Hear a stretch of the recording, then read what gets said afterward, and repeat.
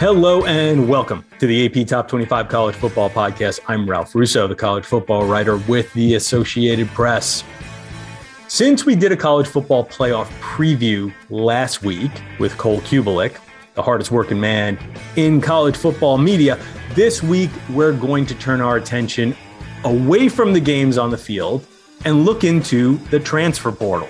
Max Olson from The Athletic joins the show to take a look at some of the top players available in the portal and where some of the most sought after talent has already landed. And we'll get into the types of players you find in the portal and how coaches are using it in different ways. Thanks for listening to the AP Top 25 College Football Podcast. Appreciate you tuning in today. I am on the road in a hotel in South Florida waiting to cover the Orange Bowl. So apologize if the sound isn't as crisp and clear as it usually is when we're at the studio. You can still find this podcast, though, at appodcast.com, where you can find my colleague Rob Maaddi's NFL podcast as well. You can find us on Spotify, Apple Podcasts, just about anywhere you like to get your pods. If you like what you hear, please take a minute to give us a good review and a rating. It helps more college football fans find us and helps us find more college football fans. And away we go. Joining me this week for the podcast, Max Olson from The Athletic. And again, we've done CFP preview last week. I didn't want to get too much into that today, Max, because, people will be listening to this and the game will be over. So I thought, okay, what's a cool topic we can do? Oh, transfer portal. Max is the transfer portal guy. He oversees that and keeps a close eye on it for The Athletic. And just so happens he's got a big story today on the 25 top players still in the portal. So, Max, thanks so much for joining me, and let's talk portal. Let's do it. Thanks for having me. Before we get on who's in, let's talk about some of the players who have already left, who've already passed through. Quarterbacks obviously get a lot of attention. A lot of the really top quarterbacks have already picked their place. Yep. But I'll throw it to you on this. One, two, I don't know, a couple of guys that you think were interesting landing spots that have already sort of, again, swept through the portal and found their home. Yeah. Well, I guess you have to probably start with Alabama, and they're doing it again. I mean, they need Jameson Williams. Turns out that they really needed Jameson Williams, but they last year they were able to bring in really premium pieces from places like Ohio State and Tennessee and plug those guys into starting roles and get a lot of value out of them. And they're doing it again this offseason with adding Eli Ricks from LSU. And that was a hard fought and well-won recruiting battle there with a bunch of schools wanting to get Eli Ricks, one of the best young corners in the country, on their team. Yeah, they got him. Ohio State, I think, was in on that. Well, yeah, and USC and all sorts of folks. Yeah, and then they were able to get Jahmyr Gibbs, who's one of the most dynamic all-purpose threats in the country. Played 2 seasons at Georgia Tech. Came in with a ton of hype as kind of one of the foundational recruits for Jeff Collins and their staff, and as a running back, receiver, and returner has been phenomenal for 2 years. And clearly Alabama has had a need at running back this season. That's kind of bared out a little bit, so what do? They go out and they get the best one, arguably the best one on the market here, and so. Big for them. And I'm guessing they're probably not done either. Michigan just picked up a really good commitment this week from, Virginia center. And I might botch the pronunciation here, but Oluwatimi, a 35 game starter. Solid performance there. I feel okay about that. Yeah. 35 game starter for Virginia. He was one of 3 finalists for the Remington Award as the best center in the country. And, for Michigan, it's a chance to go replace a departing starter with basically the best center you can possibly get on the market here. So, offensive linemen are always at a premium with the portal because it's just so hard to develop really good ones and keep really good ones. And feel like you always have 8, 9, 10 you can play at any time. And so that those guys get a lot of options, and he certainly was one. Even Clemson was in the mix for him, and Clemson never goes after transfers. So that was a big time one for Michigan. A little while earlier, you had Kingsley. Here's another one. Suamataia. All right, let's go with that. A 5-star recruit who went to Oregon and decided to leave Oregon at the end of his freshman season, and he's going home to BYU. That was a huge one for BYU in terms of getting, again, one of the best young tackle prospects in the country to go there. And another one, Miles Frazier, the offensive lineman from FIU, a guy who was a redshirt freshman and graded out really, really well this year, played really well for FIU, put his name in the portal. And then all of a sudden he had 25, 30 schools coming after him. And he chose LSU. So some of those offensive linemen really command a lot of attention here. And as you said, certainly we can talk about the quarterback position where there's been a lot of moves so far that definitely make next year pretty interesting. Yeah. The one, some of the more notable, Keaton Slovis to Pittsburgh, Dylan Gabriel to UCLA, just a couple of course, the one that is maybe the most notable, but also brings the most uncertainty because we actually haven't seen this kid play, Quinn Ewers to Texas. Mm-hmm. It feels like a bit of a make or break type of player for Steve Sarkisian in year 2. If this guy is as good as his recruiting hype has been, and he turns out to be a star quarterback for Texas, a really big star quarterback, the type of guy who could end up being, a high draft pick, it changes the trajectory of that program and of Steve Sarkisian's short tenure there. So quarterbacks get a lot of attention from the fans. The coaches give a lot of attention to the offensive linemen because they are rare pass rushers and the premium positions. Yeah, because they are rare to find. So even if you've got any kind of big guy with some athleticism and a bit of a track record for being successful, they're going to get a lot of attention. You came up with your top 25 players still in the portal. And I think we mentioned offensive linemen. You just mentioned pass rushers. I think when people pop open your story and see the player at the top, even me, and I'm familiar with the player's name because we do an FCS All-America team, mm-hmm. but even I was like, oh, wow, that's a good one. So who's the number one player at the top of your rankings for, players in the portal right now? And again, folks, it's definitely almost certainly not a name that you recognize. It's Jared Verse. He's a defensive end from Albany. And I don't know, did you watch much Albany football this year, Ralph? Didn't have a whole lot. And this is the Albany. I can admit I haven't watched much. This is the upstate New York Albany. This is not because there's an Albany down in Georgia, and you think, well, maybe it's Georgia, so who knows? They got a lot of good football players at Georgia. No. This kid is playing in upstate New York for the Great Danes.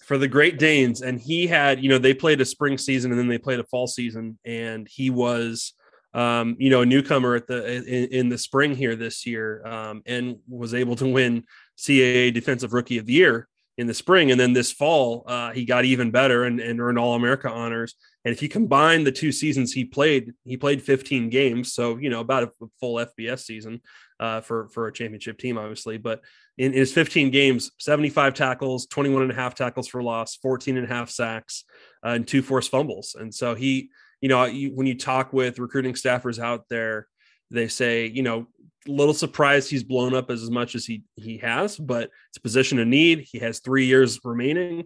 He has length, he has production, he has kind of that body type that everyone's looking for. And so this is a player that went in the portal and didn't really have a clear expectation of like how many schools were really going to come after him. So he went and took visits to Syracuse and Houston and Florida State and Tennessee. And then all of a sudden now he's got offers from Florida, LSU, Miami, Oklahoma, Texas, USC, Ole Miss, you name it. And so this is a player, he's at the top of the list right now because, like I said, a premium pass rusher, a lot more years to develop, and everybody wants him. And hopefully he doesn't make a commitment in the middle of this podcast, because if he does, then he's off the list and we'll bump somebody else up. But right now, Jared Verse is the guy that everyone's kind of competing for. And like I said, because he took those visits, I'm really interested to see kind of where he goes from here. Because these players are put in an interesting spot here because of the recruiting dead period and the fact that these coaches after signing day need to get focused on their bowl games and all that. These transfers can't go take visits until 1 week before the semester is going to start in January. And so or quarter or whatever. And so a lot of these guys are sitting home right now, kind of plotting their moves on where they want to go check out. And so January is going to be really interesting for these players that are still available in terms of what visits are you making and how quickly can you make that choice if you're trying to, enroll at midterm here. Yeah, the verse situation is also interesting because I think it also balances like the different types of players you find in the portal. He is almost like recruiting a high school kid to a certain degree, right? And now he had a growth spurt. You wrote about it. He's 6'4", 247 now, but he's clearly like a late bloomer. And that's how he ended up at an FCS school. Yeah, came in at 205, played tight end in high school, and they redshirted him, and he put in the work, and they did a great job of, evaluating the upside there and developing him. Yeah. So with 3 years left, I think there's probably a lot of coaches who are looking at him and thinking like big upside here. Yeah. Still developing. Again, almost looking at him as something more like a high school recruit, as opposed to some other players who we'll see come up who are more established, more finished product and might only have a couple of years left. But that's also part of the value of the portal, right?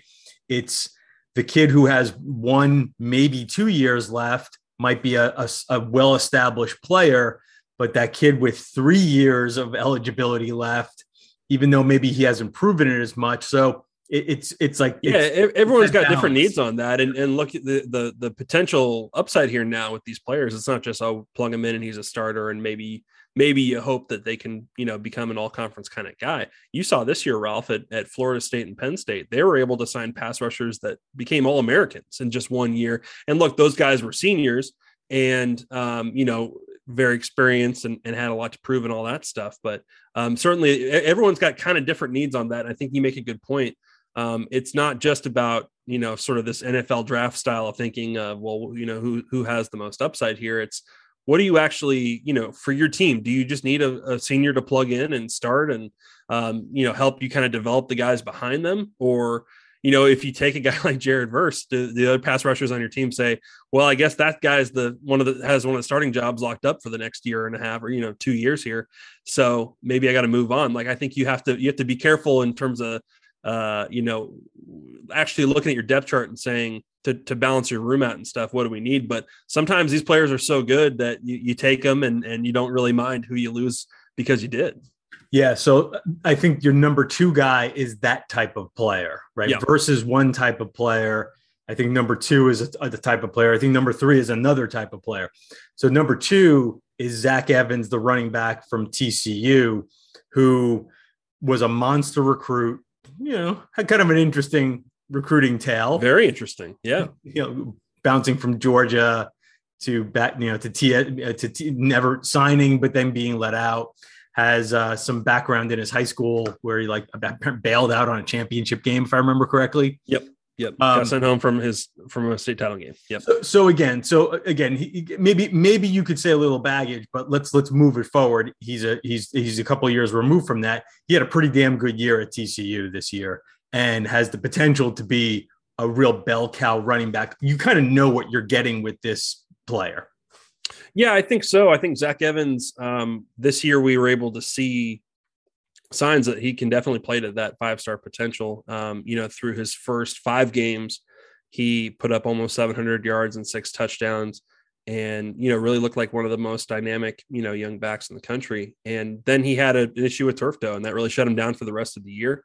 And that's unfortunate. And that always kind of factors into these things too, is kind of where's the player at when they go in the portal, what surgeries do they need? How much time are they going to miss? All that kind of stuff. There's definitely, a lot of fact finding you got to do if you're one of these recruiting staffers or coaches that are pursuing these guys. I think with Zach Evans, to Gary Patterson's credit and the credit of the TC coaching staff, I think they were able to get him on the right track. And I think it's a good thing that he went there. And I think they know too, like the new Sonny Dykes and his coaches at TCU, they want to keep Zach Evans. They want to convince him that, hey, this is the right place for you, playing close to home. He's getting good grades. He's staying on the right track. He certainly has proven he can play, at TCU and be, a really dynamic player in the Big 12. They want to keep him. And so he has an interesting choice to make. We've heard that Ole Miss is kind of considered the front runner right now, and that there's a lot of SEC schools in the mix here. I heard when he first went in the portal, some rumors that, maybe Deion Sanders, who's kind of a mentor to Zach Evans, is trying to get him to come to Jackson State. I don't know that I necessarily buy that now, but I suppose that's an option too. He has a really tough choice to make. And, I'm if we're being honest, I'm sure that NIL factors into this stuff too. I think that probably, he was able to get some deals at TCU. They didn't really advertise that a whole lot, but I'm sure a player like him is looking at these places and saying, where can I, benefit the most, and not just in your development and stats and all that, but then also, the spotlight and all that. So, Zach Evans is going to be fascinating. And, he went through this recruiting process a couple times before, and, so I think he knows this is a business decision, and you got to take this really seriously. Yeah. And the good point you brought up with Evans, and I don't know if there was going to be many who end up in this situation, but it's certainly clear that this is the case with TCU. Some of these guys might end up back at their old schools. They could. Yeah. I mean, it happens. And I think especially when you have a coaching change situation where, there have been a couple of these, and nobody's coming off the top of my head of recent turnarounds, like go in, come back out, decide to stay. But I think when you have a new coach like Sonny Dykes, it's simply, the player sort of checking his options, right? I think that's going to be a popular thing. I want to sort of explore my options, and to do so legally, with the rules on my side. I need to put my name in the portal. But again, with a new coaching staff, I think these new coaching staffs are going to do the best they can to sort of maybe keep some of these guys. And Evans is one of those guys. I guess it wouldn't be shocking if he were to decide, what, might as well stay here. New coaching staff has got a reputation for great offenses. SMU just had some really good rushing numbers. Maybe this is a good place for me to be. Yeah. I think SMU ran for 350 on TCU this year. So, he was able to see up close that offense can run the ball when you've got the right pieces there. And yeah, you make a good point. Some of these players are, in the portal because of coaching changes, and that doesn't necessarily mean they're going to leave. And I think that maybe we should just get used to that a little bit too, that there's not a lot of harm, I don't think, in at least putting the name out there and seeing what options you have. And as long as you don't, burn the bridge you've got in the process of, in terms of, these schools can cut your aid and take your scholarship and say, see ya, so you have to handle that delicately. And some players are good enough that they can do that, and some players aren't. But Zach Evans, they're going to wait around for you a little bit. No doubt. Yeah, they'll do whatever whatever you need. So yeah, I think that especially with the way that how the coaching carousel was this year, and so many big programs going through changes, I think that has certainly fed the portal a bit. And honestly, I think it's also, you look at a lot of the top players on this list of best available players, they've got offers from USC and Florida and LSU. I think these new coaching staffs are also showing up and saying, we need to go do a lot of portal shopping here to try and, not just make us better in year one, but just to get through this transition class. Right. That's a good point as well. It could just be because almost inevitably, even a really high profile coach like Lincoln Riley is going to come to a place like USC, and there are going to be players there who are going to say, this guy didn't recruit me, and I'm not necessarily sure if I want, even if I can play, even if I think I can play, that player might look and say, listen, I don't know this guy, and I don't know if I trust him to give me the opportunities that I think I should get. So you'll have new coaches will inevitably send players, not that the coaches are sending them, but when you have a coaching change, players will inevitably jump into the portal. So then all of a sudden you get some players are being sent into the portal. We can be clear about that. Well, there is also that's where this is going. And part of it is, there are some unique challenges with roster management this year where, players were given this extra year of eligibility, but right. Now these rosters have to get back to 85 next year too. So I know that is putting a strain on how these coaches are approaching these classes. And part of it is now we've also got this +7. You can get 7 extra scholarships to replace players you've lost to the portal, which to me seems like a little bit of a short-sighted fix, but again, it's going to lead to more processing of your roster to say, well, now there's actually a benefit. If we get rid of this player, we can go get a different player. And so, which was the fear of putting that rule in was exactly that. And you're right. I mean, there are the Zach Evanses of the world who, hey, put your name in, but hey, we're still here for you if you're interested in coming back. And then, as you said, there are a bunch of other players who are going to be like, you know what, maybe you should put your name in the portal. Right. It's just the bottom line. Like, hey, we don't think you can play here, right. Or we don't have a spot for you next year, right, or something like that.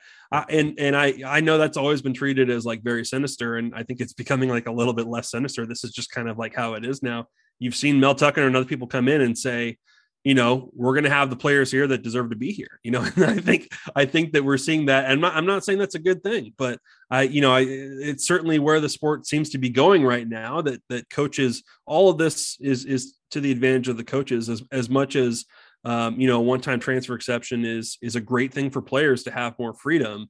As much as coaches gripe about it, they have the upper hand in this stuff all the time.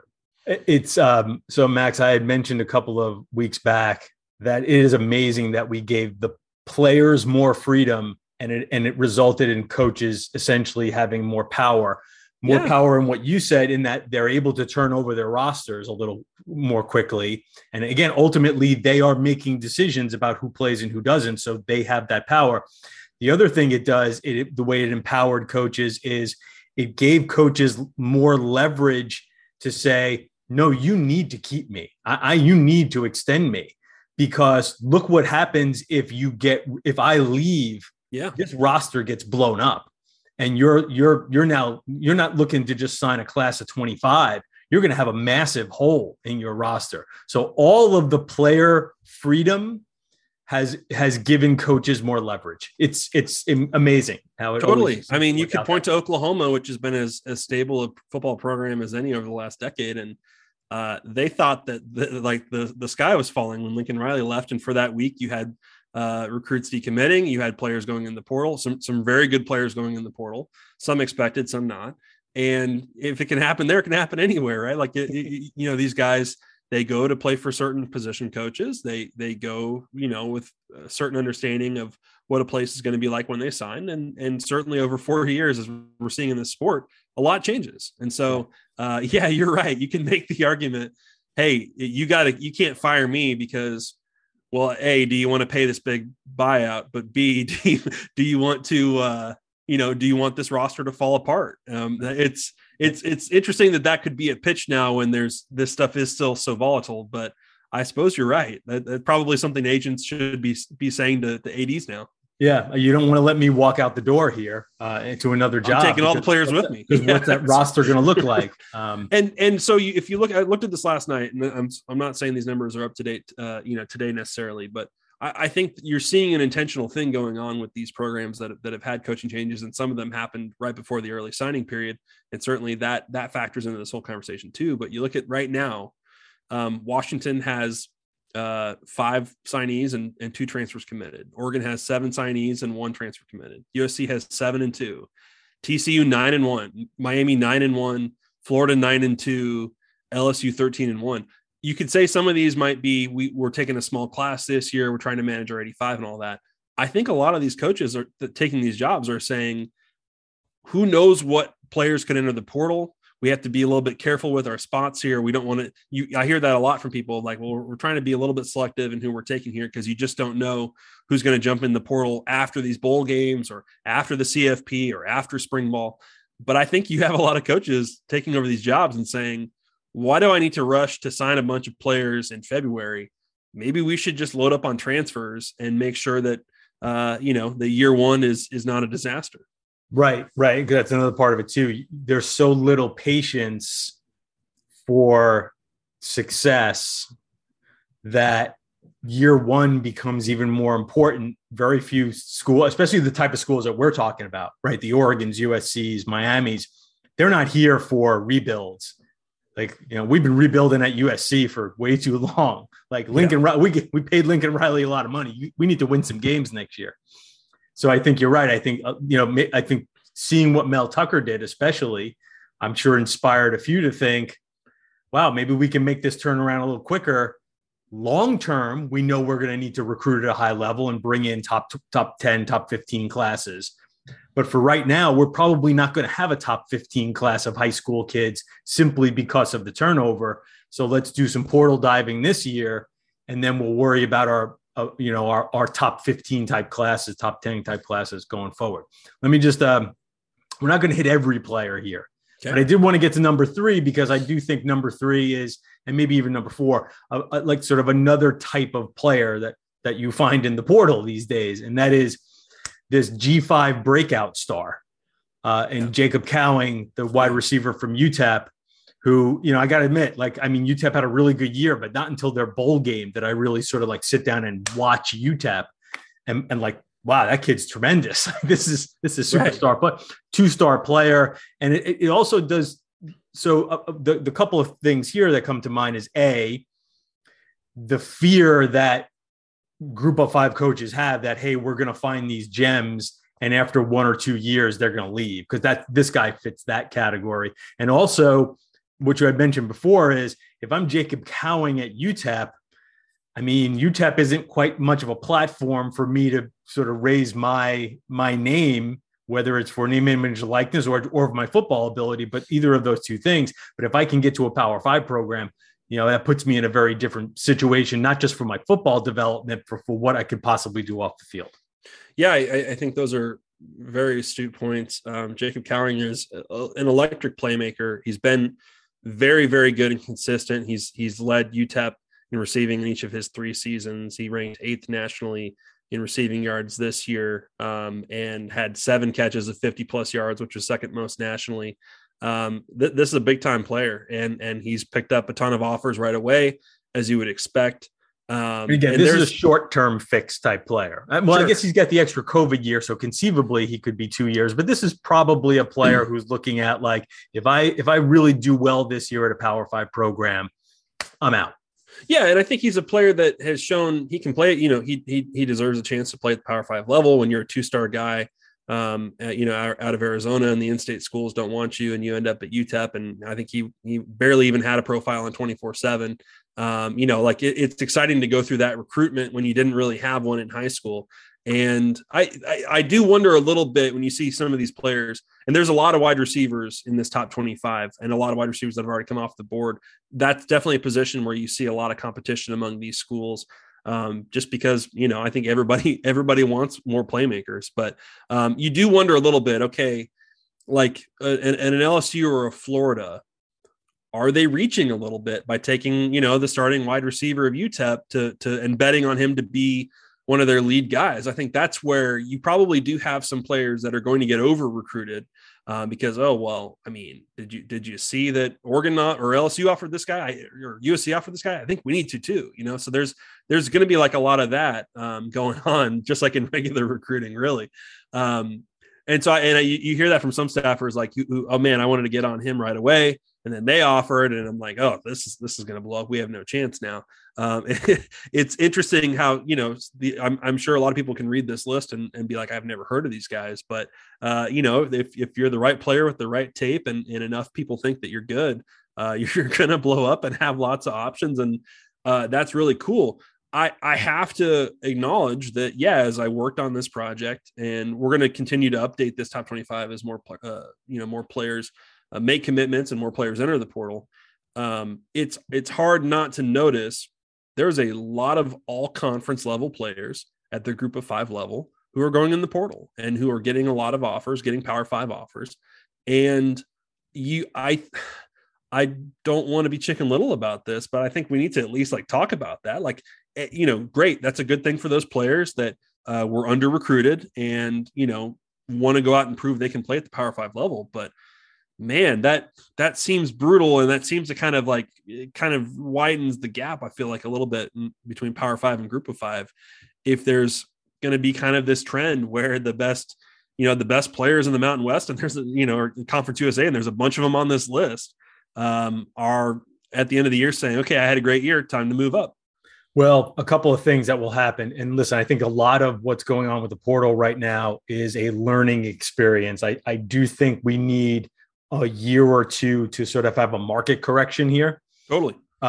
Same with NIL. Same with really. NIL, right? I mean, the NIL even more so is an evolving species right now. It might look completely different 2 or 3 years from now, simply because there are no rules attached right now. Yeah, it's all this is just the first iteration of this stuff. It is, I agree. I think this stuff will become more sophisticated over time. One of the things I'm interested about with which gets talked about a lot in basketball, these up transfers, right? And we're talking about Conference USA and Mountain West players who are deciding to jump into the portal and look for Power 5 offers. What I'm interested is the learning experience over the next couple of years of how well these players make the transition, the hit rates on them. You know, listen, there's going to be guys who are tremendous, and there are going to be guys. I can think of a lineman, an offensive lineman last year who made that transition. I'm not even going to call him out. But I know their school where he landed was like, yeah, that didn't really work out. Right. Like because you get him in, and then play. You're like, oh, we can kind of see the difference in the strength program that he was in versus ours and stuff like that. Yeah, right. Just, you don't totally, especially last year when you can't do visits and stuff. You don't really know what you're getting until they show up. So it'll be interesting to see some of the hit rates on that, and as over the next couple of years, do teams start focusing on that a little more, are able to gather a little data, and maybe are a little more leery about, okay, we'll take that kid coming up. He should fit fine. And how many of these kids coming up, the other part of it from the player standpoint, how many of them end up jumping up and becoming the third receiver, and or the number 3 outside linebacker. And all of a sudden they're going, well, wait a second. Like, this didn't I'm playing at a bigger school, but I'm not playing as much. Totally. So I have there's a lot of receivers on this list, but there's 3 in the top 10, and they're all G5 guys. There's Jacob Cowing from UTEP. There's Kanata Mumpfield, a freshman from Akron who had a really good year this year. And then Isaiah Nair, a really good playmaker from Wyoming. Mm-hmm. Okay. So let's take like LSU. LSU's offered, I think, 2 of those guys, maybe all 3. LSU has 3 wide receivers in the portal right now. Okay. 3 young receivers in the portal. Part of that's coaching transition. Part of that is because they've got, because of competition, and you go there and you think you should be higher up on the depth chart than you are, and you move on. So like, if you're one of these transfer receivers and you go to LSU, you probably only have like a year to like be the guy, because they're going to keep recruiting over you. They're going to keep recruiting, top 100 players, and they're going to sign some really good receivers at LSU, even after this coaching change and stuff. So it's like, you do have to pick your spot a little bit where, you want to go to the place where you think you can start, but you want to say bet on yourself and all that. But what if you go to a place like USC where, Lincoln Riley is going to get very good receivers at USC. So maybe you're just a 1-year guy to them, or maybe you go in and you think you're the guy, but you actually have to compete really hard to get on the field. Yeah, right. Because you can find yourself at a bigger program, but if you're not playing, your path to the NFL just became a whole lot harder. Correct. Right. Yeah. Right. And you bet on yourself. And I understand, competitive kids are going to do that, but that will be a very interesting dynamic. The other guys who show up on here, and we'll finish with this, and maybe I'll let you point to 1 or 2. I can see a couple of them are, and you mentioned the BYU lineman, or the lineman, the Oregon transfer who landed at BYU. And there's a couple more like that, is that these kids who are jumping in after maybe their freshman years, but were big time recruits, and really haven't proven anything yet. But again, sort of have the allure of, oh man, that is a 5-star. He's only 2 years removed from right. You can't say Quinn Ewers is not a 5-star. I mean, were his 2 handoffs at Ohio State, bad enough to make you think he's not a 5-star? Right. Ewers is one of those guys, but give me 1 or 2 others on this list who sort of have that, like, they're still sort of riding their recruiting bona fides. Sure. Yeah. So I mentioned LSU. Deion Smith is a wideout there who, played. This is his true freshman year this year. He played a little bit early on. Had one big game against Central Michigan that had even Coach O saying, we think he might be the next Justin Jefferson, but he maybe even a little bit further along than Justin Jefferson was at this point. And then he didn't catch many passes after that, dealt with some injuries, all that. He's moving on. That's a top 100 recruit in the 21 class who you would still say, like, yeah, I think anybody would want a shot at him. He's from Mississippi, so I'm sure Ole Miss is in the mix there in those schools. Interested to see where he goes, but a player that has looked really good. Maryland had an interesting duo there, Terrence Lewis and Brandon Jennings. Terrence Lewis was a 5-star recruit who'd been committed to Tennessee, ends up going to Maryland. Brandon Jennings flips from Michigan to Maryland. Lewis missed the whole year because of injuries. Brandon Jennings actually started a few games and played pretty well, and then chose to go in the portal. And so interested to see, where he ends up. And like you said, some of these players, you got to do your homework and just say, okay, well, why didn't it work there? Why are they moving on so quickly? And certainly for those players, because of this one-time transfer rule now, like this next place has got to work. You can't just go bounce around from school to school here without sitting out years now. So interested to see how, some of those work out. And before we go, I am curious, like what you think of this quarterback market too, because a lot of those guys have committed. But I feel like we should talk about them. I mean, I think A&M taking Max Johnson from LSU was very interesting in terms of a statement about what they make of their room. And they lost Zach Calzada, who's still available. Chip Kelly taking Dylan Gabriel. Keaton Slovis is going to Pitt to replace Kenny Pickett. Adrian Martinez is got one more year, and he's going to play it at Kansas State. I don't know who Nebraska is going to get, but they're in the market. Which of those do you find most intriguing? I think, well, it's hard not to find Adrian Martinez intriguing. Like, it's just for sure. He has a little bit of a, moth to the light bulb aspect to him that you tend to be drawn to him, especially if you're, at a team that at a school in Kansas State that has traditionally done well with running quarterbacks, and you see what they've been building there. I think it also will be interesting to a certain degree with Martinez. What I think I'm interested in is what happens to him when another coach coaches him. Mm-hmm. Like, what does his development at Kansas State or maybe non-development, maybe he's the same player, end up saying about what happened at Nebraska? So there's a little bit of a referendum there that may or may not be fair. The Slovis thing, to me, I think is super interesting because it also sounds like, that doesn't sound like Pitt's going through an offensive coordinator change. Yep. So if you want to be the person who says, oh, well, that makes sense, he's just going to go play in Kenny Pickett's offense and look how well that went. Well, Mark Whipple's gone. He's actually at Nebraska. That's right. Now they had a promising coach, I think, behind Whipple. So maybe that offense doesn't change all that much. It also is intriguing to me, just the whole landscape. And I didn't mention Spencer Rattler at South Carolina. Obviously, that's kind of the headliner too. Yeah, and we should mention. I guess, like, got to mention like Spencer Rattler too. I also think it's interesting to see like how the expectations will move for some of these teams when they bring on some of these players, especially like a Rattler at South Carolina. South Carolina, and I get why he's going there because Shane Beamer was on the staff at Oklahoma, and Shane Beamer is clearly a guy who players like to play for, right? He's got a great reputation as being a good recruiter and a guy who players like to play for. But like, that was a team that kind of smoke and mirrored its way to 6 wins this year. And the fact that Spencer Rattler is going to go there next year creates an interesting dynamic where like people are going to be like, oh, wow, South Carolina, maybe they're good. I'm like, I don't know if they were good this year. I don't know if is that a great place for Spencer Rattler? So there's also a lot of that going on where you sort of sit back and wonder, like, how does this affect the player? How does this affect the team? How does this affect the player's development? And I think with Rattler and Slovis, like I said, you have to kind of look at it as the business decision. I mean, Spencer Rattler, thought he was going to be a first round pick this year, and was one of the highest paid players in college football and all that. I think he and Slovis probably are making this move, saying like, I need to have the kind of year that gets me back into first round status here and makes me a millionaire again. And so that's where the decision you make is so interesting and so important because. I think that those guys have to go to the right situations with the right offenses.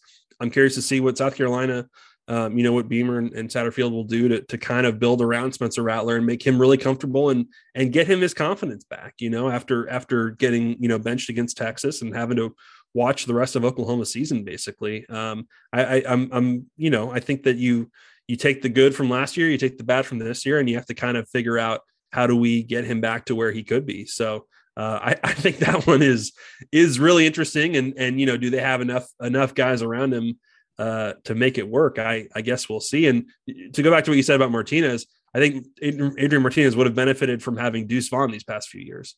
I think that makes quite a difference, and Nebraska hasn't had a guy like that at all. So can you go to the situation there where you can stay healthy? Like, can other players kind of take the pressure off you a little bit, that you don't have to do absolutely everything for the offense to be successful and for the team to win? The last thing I'll say about this, I'm interested to get your opinion, is the idea of, at this point in college football, you are either starting a freshman, maybe a redshirt freshman, or you're starting a transfer quarterback. Yeah, that's like right. that. And if you are a sophomore and you have not won that job yet, you're probably best looking elsewhere. Yes. Like I just think that it sounds a little crazy, but this idea of development and we're going to take a couple of years, like that's just not happening. If you haven't broken through freshman, maybe redshirt freshman / sophomore year, you're probably not getting that chance. And the other thing that these moves show me is, oh, you don't think you have a quarterback. If you're taking this guy, that means you don't have one in the pipeline. Correct. Yeah. And like you think back to when this was like a little more like, oh, this was like a big knock on Oregon, right? When they were taking a bunch of transfer quarterbacks and stuff like that. I don't know. Maybe this is just how it's going to be. Like, people are just shopping all the time and always looking to improve their room. And, you look at some places where it's worked out, like, and certainly the very elite examples like Joe Burrow or Justin Fields. Sometimes players come around where you'd say, I'm willing to lose everybody in this room to get that guy. I mean, sometimes they become available, and so far we'll see who comes along here in this cycle that might be that. But no, you're totally right. It's hard to say. It's hard to do we're just bringing him in to compete. Right. You can say that, and that's the case nominally, but the kids who are in that he room, just really wants to get his master's here. That's the big thing. I mean, if you're whatever quarterbacks are in that room in Kansas State, South Carolina, Pitt, who are there right now, like they didn't make these moves like that. And the other thing is that quarterback did not come across the country. Keaton Slovis did not move across the country to sit.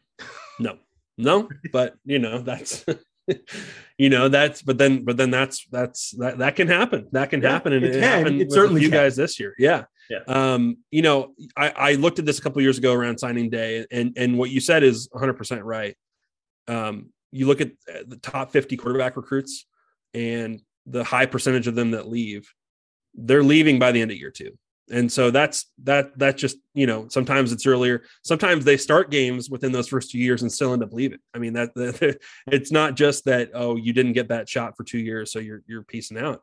But it's very hard right now. It's very hard to, like, you see Sarkisian's situation at Texas. So you take Quinn Ewers and you sign Malik Murphy out of California, and when you take Quinn Ewers that you are going to lose at least one of your quarterbacks. You might lose both Casey Thompson and Hudson Card, but this is the gamble that people want you to make, and to help recruiting, and because he's the 5-star guy you always wanted and all that.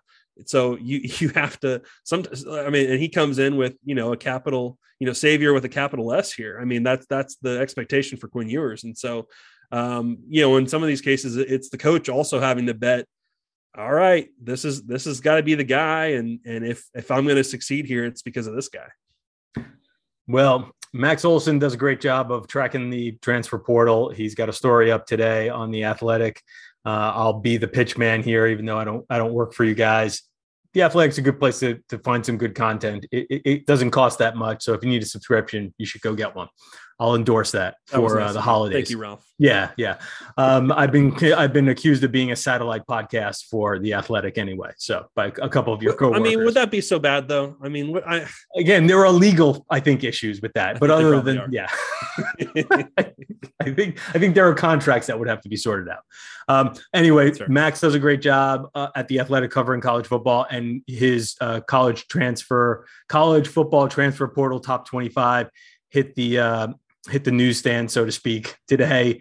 Definitely go find it and keep up with all the portal news you can there.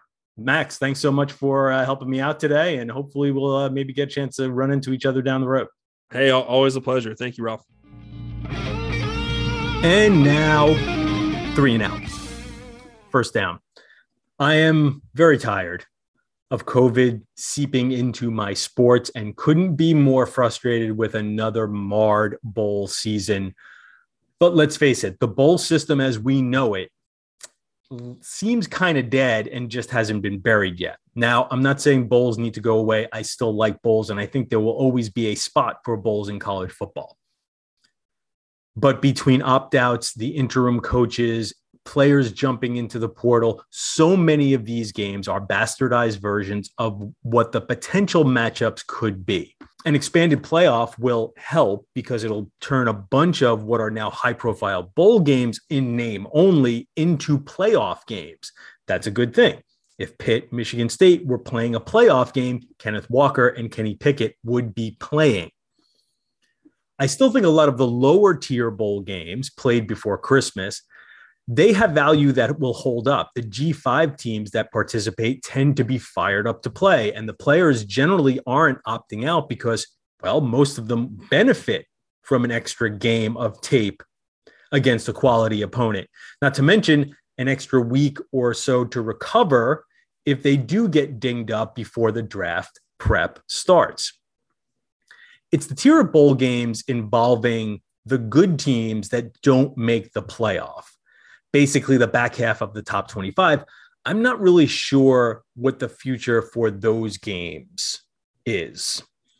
For example, let's say Penn State, Arkansas sounds like a pretty good matchup on paper January 1st in the Outback Bowl until you realize Penn State will be playing without about a half dozen of its best players, and Arkansas's best receiver is also out of that game. I know folks have talked about NIL and appearance fees that might stem the tide of opt-outs. I don't know. I'm a little skeptical of that. There is so much riding on players' draft status and stock, hundreds of thousands of dollars, millions, literally in some cases, between getting drafted in the middle of the first round and the middle of the second round. I just don't know if there's any way those games can ever be a big draw again, weighed against the NFL for some of these players. Listen, I think there will always be a lot of bowls. I can't reiterate that enough because despite the opt-outs and the compromised rosters, they are still great TV content for a football-obsessed nation. One last thought on this. Instead of pondering what we want college football's postseason to be, maybe we should start thinking about this more holistically and start asking the question, what do we want the entire college football season to look like? Maybe then we'll get a better answer on what an evolved postseason should be. Second down. As of this recording, the SEC is 0-4 in bowl games with Mississippi State, Missouri, Auburn, Florida, all losing. Now, there is a damn good chance the SEC is going to have two teams playing for the national title. So I'm not really here for your overrated SEC takes, but here's the deal.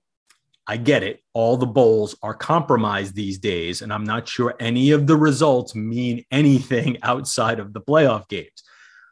But if you're the league filled with fans who like to believe that their conference is an unmatched grind, then don't expect anybody to care about your opt-outs and motivation when your schools are getting dragged by UCF and Texas Tech.